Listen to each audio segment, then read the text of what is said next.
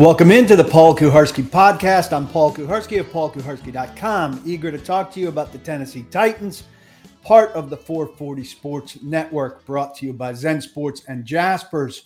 Want to talk about what cool plays mean in the Titans offense, Will Levis's growing leadership, macaroni and cheese, and where the offense for the Titans is taking place right now. Without further ado, let's get going. Mike Vrabel's been talking a lot about cool plays. If you search for the word cool in the transcripts of his recent press conferences, it pops up a lot. Cool. And so I kind of wanted to get into what cool means. He's talking about the cool plays that they pulled off, or cool plays that they've failed to pull off because something's gone wrong. Monday, he said, we got the turnover and some really good opportunities and cool things in there. We're just trying to put it together for 60 minutes. Friday, before the Carolina win, I think it's all a product of everything in the entire offense and looking and realizing that it's not all broken. There's some really cool plays in there. They're really positive plays in there. So I'm curious, like he's been saying cool a lot. What qualifies a play for the official cool distinction? So I asked him about I guess I just felt like plays that haven't been banked reps from the offseason that you put in, it's part of the base, your base package from the spring throughout training camp that you're coming in here every day, working against, working towards. And you work on those, and sometimes they sit there for a week or so, and sometimes you use them, sometimes you don't. And again, there's a good balance on those because sometimes it's, an X play, or sometimes it's 2nd and 18, or you turn it over. So typically something you're drawing up on Tuesday, We've got a catalog. We've got a catalog that we try to pull from, or sometimes they come up on a Tuesday, or, again, you can't have a whole entire playbook of them, but just things that we're trying to use that can help us. So I'd agree that's cool. Newer stuff, that they're cataloging as the season goes on. Maybe that's targeted to a specific opponent. So I do think that's cool. A newer play formulated recently for a specific opponent has a different sort of meaning or import than, something that you've been working on, that you worked on through the spring and the summer in camp that comes back around. So I asked Levis about this too, what's it like when one of these plays works as opposed to something that's been around for quite a long time. Yeah, that's special because, when you have a game plan specific play that maybe is not as sound as a concept as it might look on paper, but just because of the response that you might be expecting to get and they nail it. I feel awesome. I don't design the plays. I can't imagine what those guys in there, are feeling. So that's great. And, for every one of those, there might be one that doesn't work, but when they do hit, it's a great feeling. So if we see extra enthusiasm on a play that works, and we know there aren't many of those for the way the Titans offense is going this year, we might take it to account.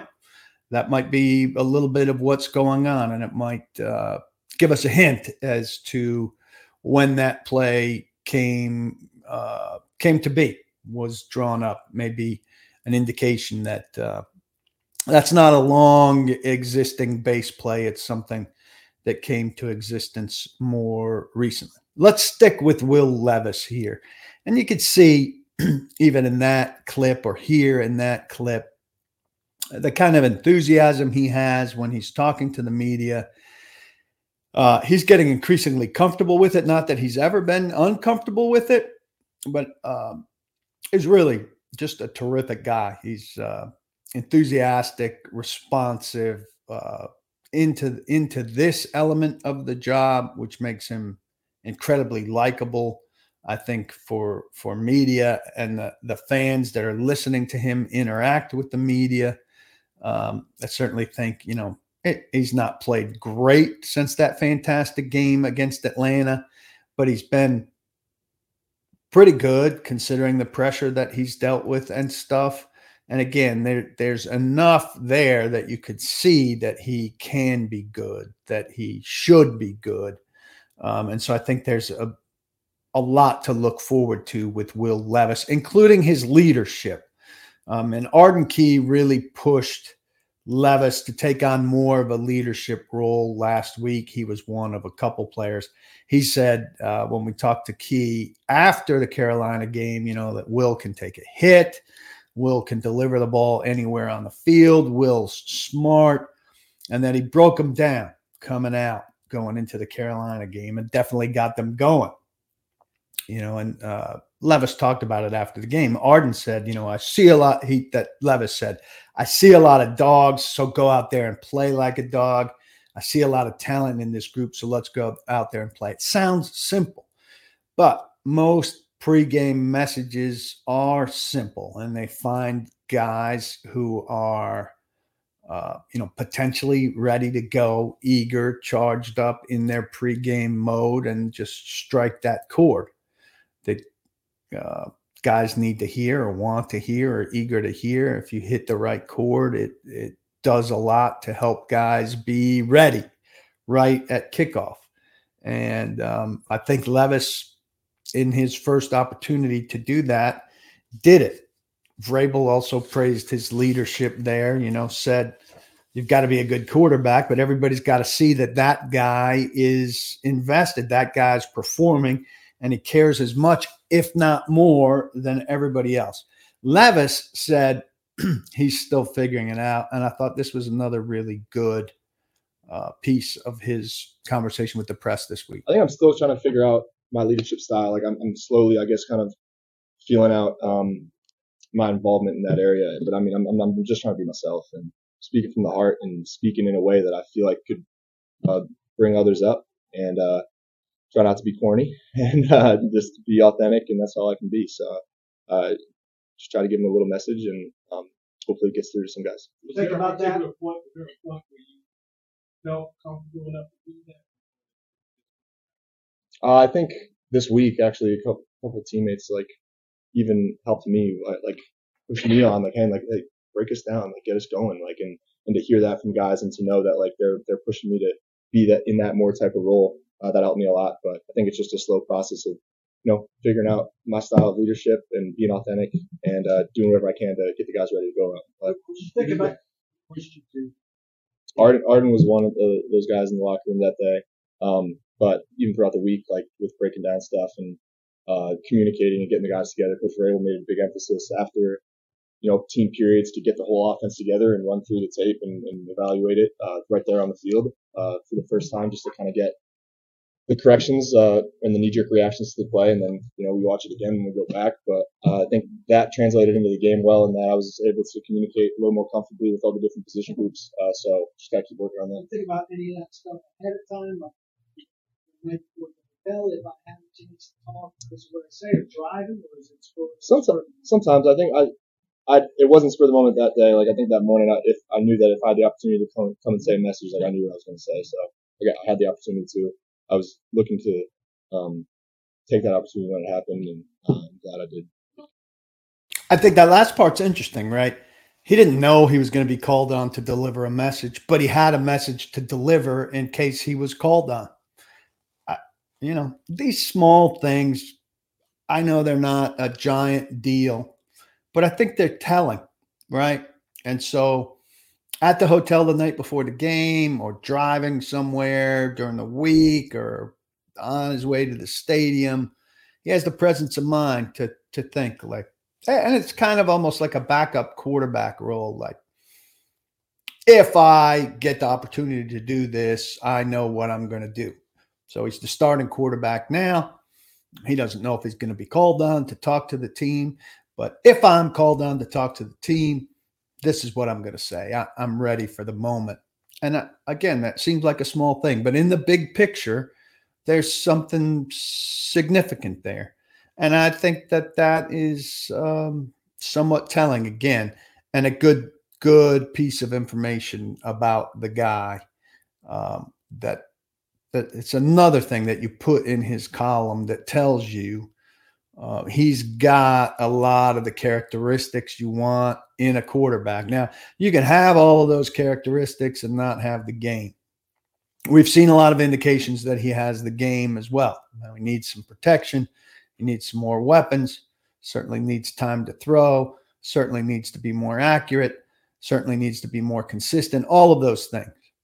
But have we seen enough to suggest that this is the quarterback for this team going forward? I certainly feel like I have. And I think the prevailing opinion is that we have.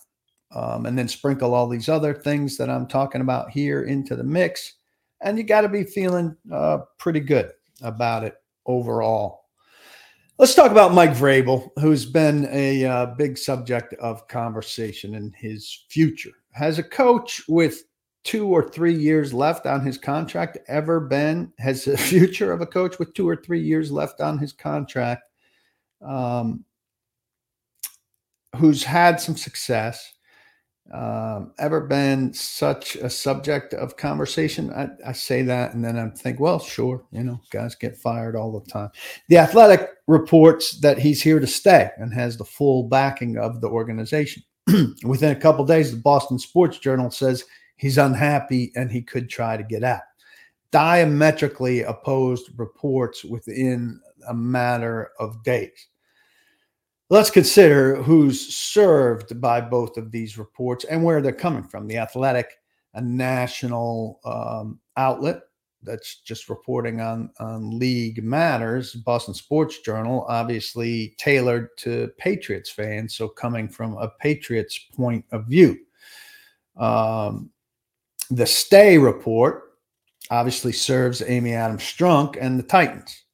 I think it's aimed to settle down conversations about his job security and the New England trade talk. That's obvious. The Go report serves the Patriots, who clearly want to keep alive the possibility of trading for him. And the most likely scenario for them is not that they're going to give up the 2nd or the 3rd pick in the draft for Mike Vrabel, but that they would trade Belichick to Washington or the Chargers or to one of these up to 10 teams that are going to be looking for a new head coach, and then take that compensation and offer it to the Titans in exchange for Mike Vrabel. Again, I'll say if Robert Kraft, a Hall of Fame caliber owner who's going to get in sooner rather than later, I sit on the coach contributor committee for the Hall of Fame. I know the vibe about him. If Robert Kraft, that level of owner, wants your head coach, that should probably signal you that you have a head coach that you should keep. Too many people are acting as if Vrabel will just be making a choice when this season's over, when he's got a contract that runs through 2026, I believe, that could be 2025. I mean, when you've got a contract to coach an NFL team, you can't just quit. You certainly can't just quit and go coach somewhere else. It's not college football. It doesn't work like that. I suppose if he really didn't want to be here, he could wrestle his way out of it with his discontent. But that doesn't seem like a Mike Vrabel move to me. At the root of the Boston stuff is his dissatisfaction with his working relationship and with Rand Carthon's presence as the general manager. I don't think the Vrabel-Carthon relationship is the same as the Vrabel-John Robinson relationship was, but I also don't think it has to be. And Vrabel and Robinson, Vrabel didn't love Robinson by any means when he was doing things like handing him Vic Beasley or trading away Julio Jones. Obviously, those were big issues. But Vrabel doesn't drop Carthon's name into roster news stuff and pressers the way he did Robinson's. He doesn't say, I'll visit with Rand on that, or Rand and I will discuss that the way he always mentioned John. And while I'm sure Vrabel and Carthon have plenty of meetings there were a lot of forward-facing conversations we saw before and after practices that don't happen in the new construct. Recently, in the last month, I saw the two of them, within like 8 yards of each other, having an exchange during the open period of practice. And I tried to get my camera up to get a picture of it. And by the time I was ready, they were moving opposite directions, and they were out of the frame. I couldn't get a shot of them together. Now, part of that's not a bad thing. Like, I thought Robinson was overly involved in practice, and I think Vrabel's probably relieved that Carthon is a GM who doesn't have a whistle around his neck and isn't involving himself in drills. But from what we see, and we don't get to see a lot, they are not as interactive as Vrabel and Robinson were during those times. Interpret that as you will. Does that mean much, or does it just mean a change of venue? I don't know. I'm an Occam's razor guy. The simplest explanation or solution is usually the correct one. Again, Vrabel's had success with a better roster, not a great roster, a better roster. And I think he's going to be here with a better roster. But I do think that there, is some stuff behind some of what's being said. I do think Amy Adams Strunk would be smart to want Mike Vrabel to continue here. I think stability for Will Levis is ideal. And I think that the organization will be smart enough to provide Will Levis with that, and that the organization knows that the roster needs major additions. And with $100 million in salary cap money and a draft, that a lot of those additions can be made.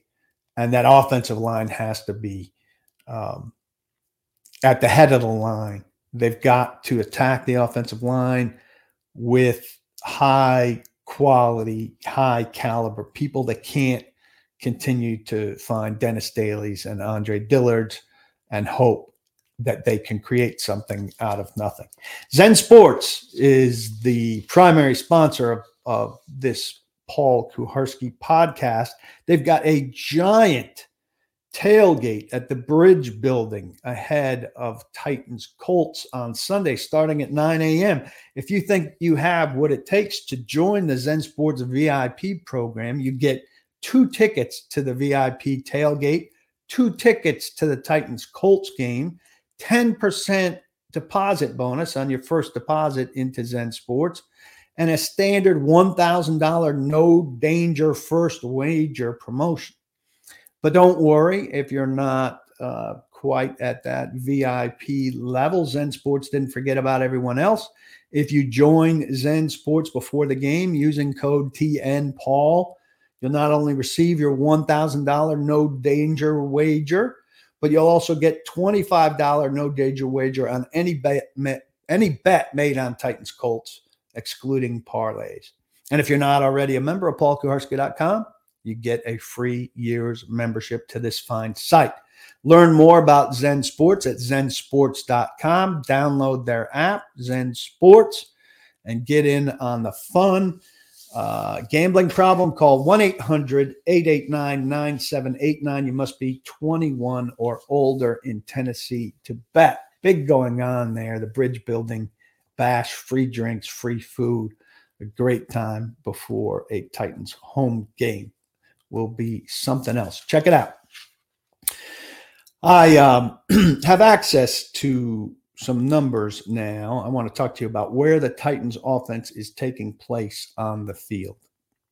I was looking at some splits, some compartmentalization of the Titans offense, something I now have more access to with True Media, a stats service that I have access to now. You can play around with filters and look for stuff that pops out.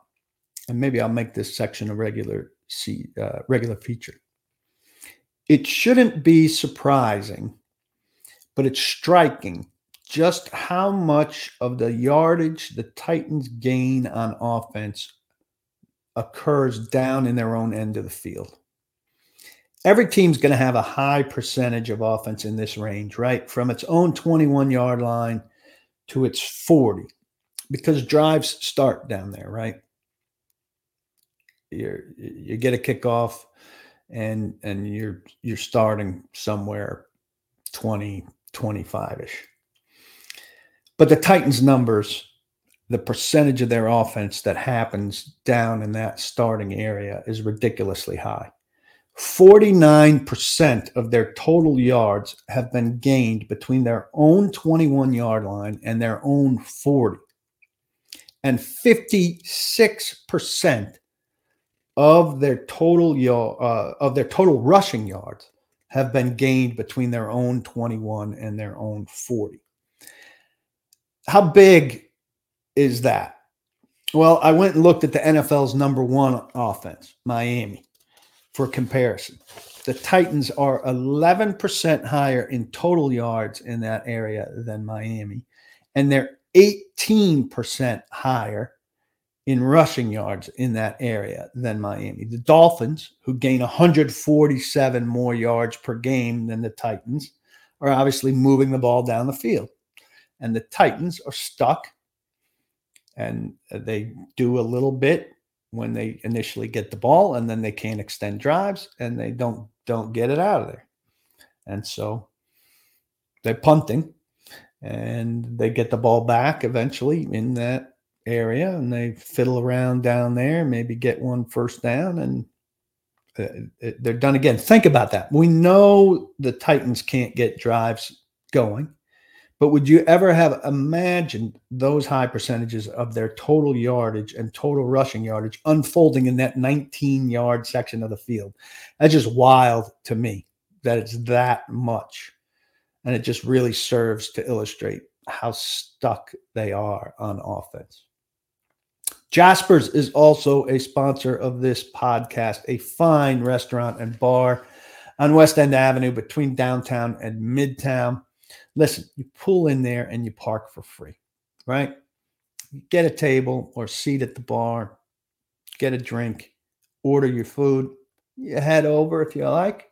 You can play some Pop-A-Shot for free, some air hockey, some skee ball, all complimentary, as is the parking. So you're not paying anything before you start to have a drink and order some food, the bolognese, the Cuban sandwich, whatever you like, all delicious. You can have a business meeting, business lunch. You can bring a date, bring your husband or wife and have a nice dinner. You can bring the family and you play these games, and the kids are having a big time. They probably love the place. Say it's their favorite place. I can't imagine how they could like any place any better than this place. Great food, great drinks, great service, great time, great location, great parking situation. Can't recommend it highly enough. Head to Jasper's on West End. I appreciate their sponsorship. Macaroni and cheese. I'm not positive if they have macaroni and cheese on their menu. Mike Vrabel had it on the Titans menu per se heading into the Carolina game. Most coaches are going to mix in inventive stuff throughout the week to keep things interesting, to get guys' attention, and to change things up. So last week, he had a TikTok video, short video, with a woman complaining about a family member or a friend who bleeped up the mac and cheese recipe for Thanksgiving. Macaroni and damn cheese. Because you decided to do some bullshit you didn't see off the damn internet. Don't experiment on damn Thanksgiving. Don't experiment on Thanksgiving. You experiment by your damn self. Hell, don't try it with us. We don't want that shit. Uncle Terry gave you the damn recipe. But you chose to do shit on your own. Messed our shit up. Did she want people to experiment on Thanksgiving? I was a little unclear. This is a great, Vrabel hit a home run with this. It's concise. It conveys a message, a sticky message that played exactly to a theme that he wanted to convey. It was for guys to keep it simple and stick to literally the recipe. Do what you're supposed to do. Don't experiment and do other stuff. And then when the Titans do exactly that against Carolina and it works, it's a big hit. So guys were talking about that video in the locker room. And I asked Vrabel about, how he finds stuff like that.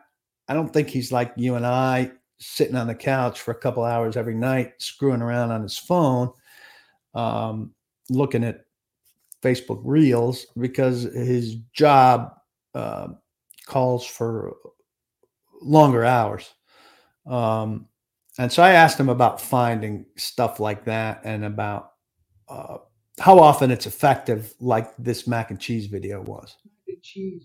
Do you find something like that in the little spare time you have when you're screwing around? Clips that might be useful? We find them different places. I thought it was funny. Thought it applied to where we were. Thought it applied to Thanksgiving. Kind of fit good on a Friday tape. It's a good way to start.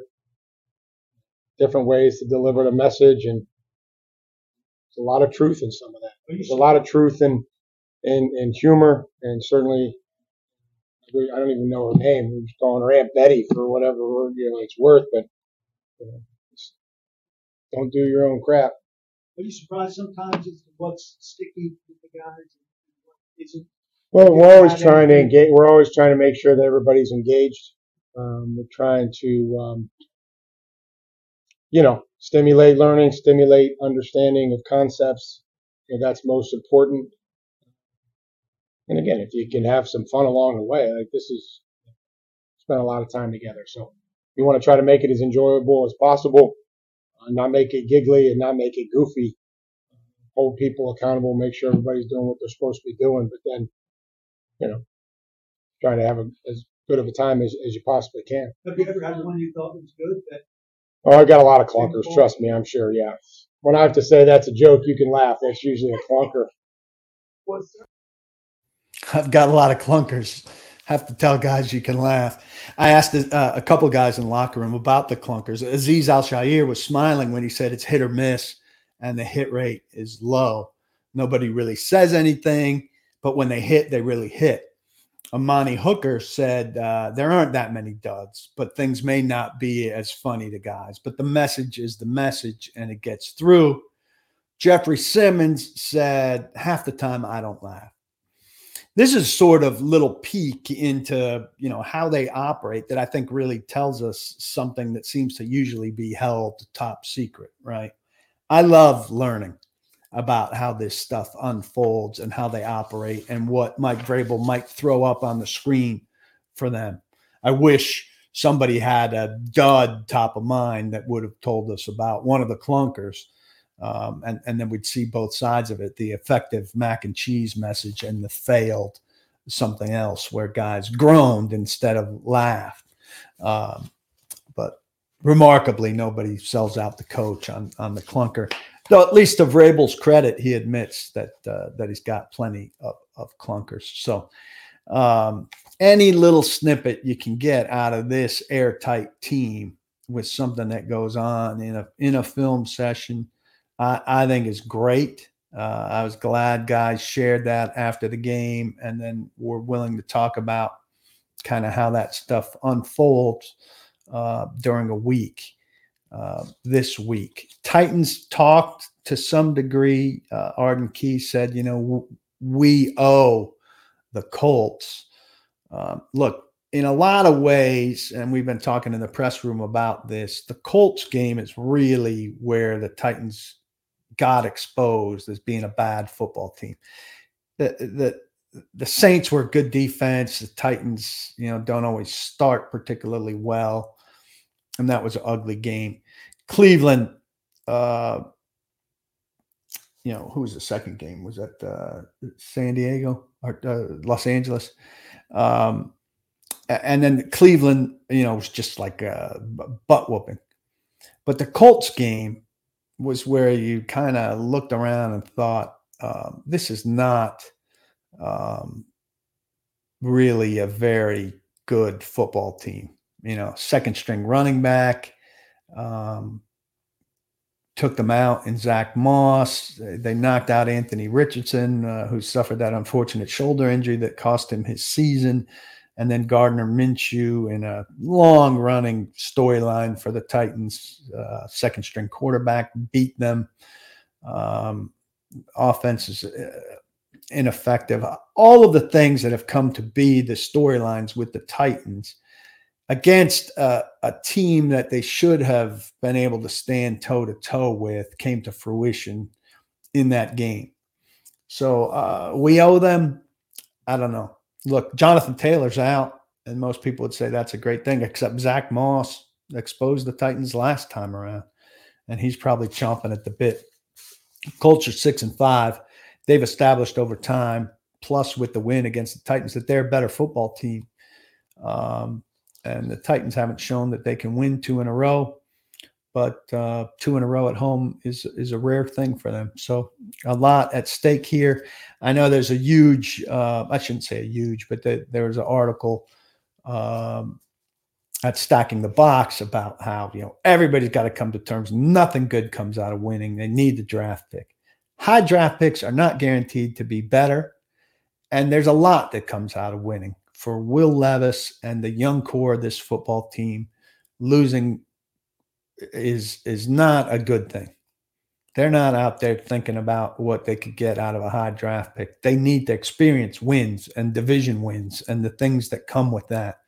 And that's all those guys are thinking about. And that's much healthier for this football team that has games left now that do mean something to this franchise and to this organization and to guys who want to be better football players and who want to prolong their careers and put good things on tape and all of that.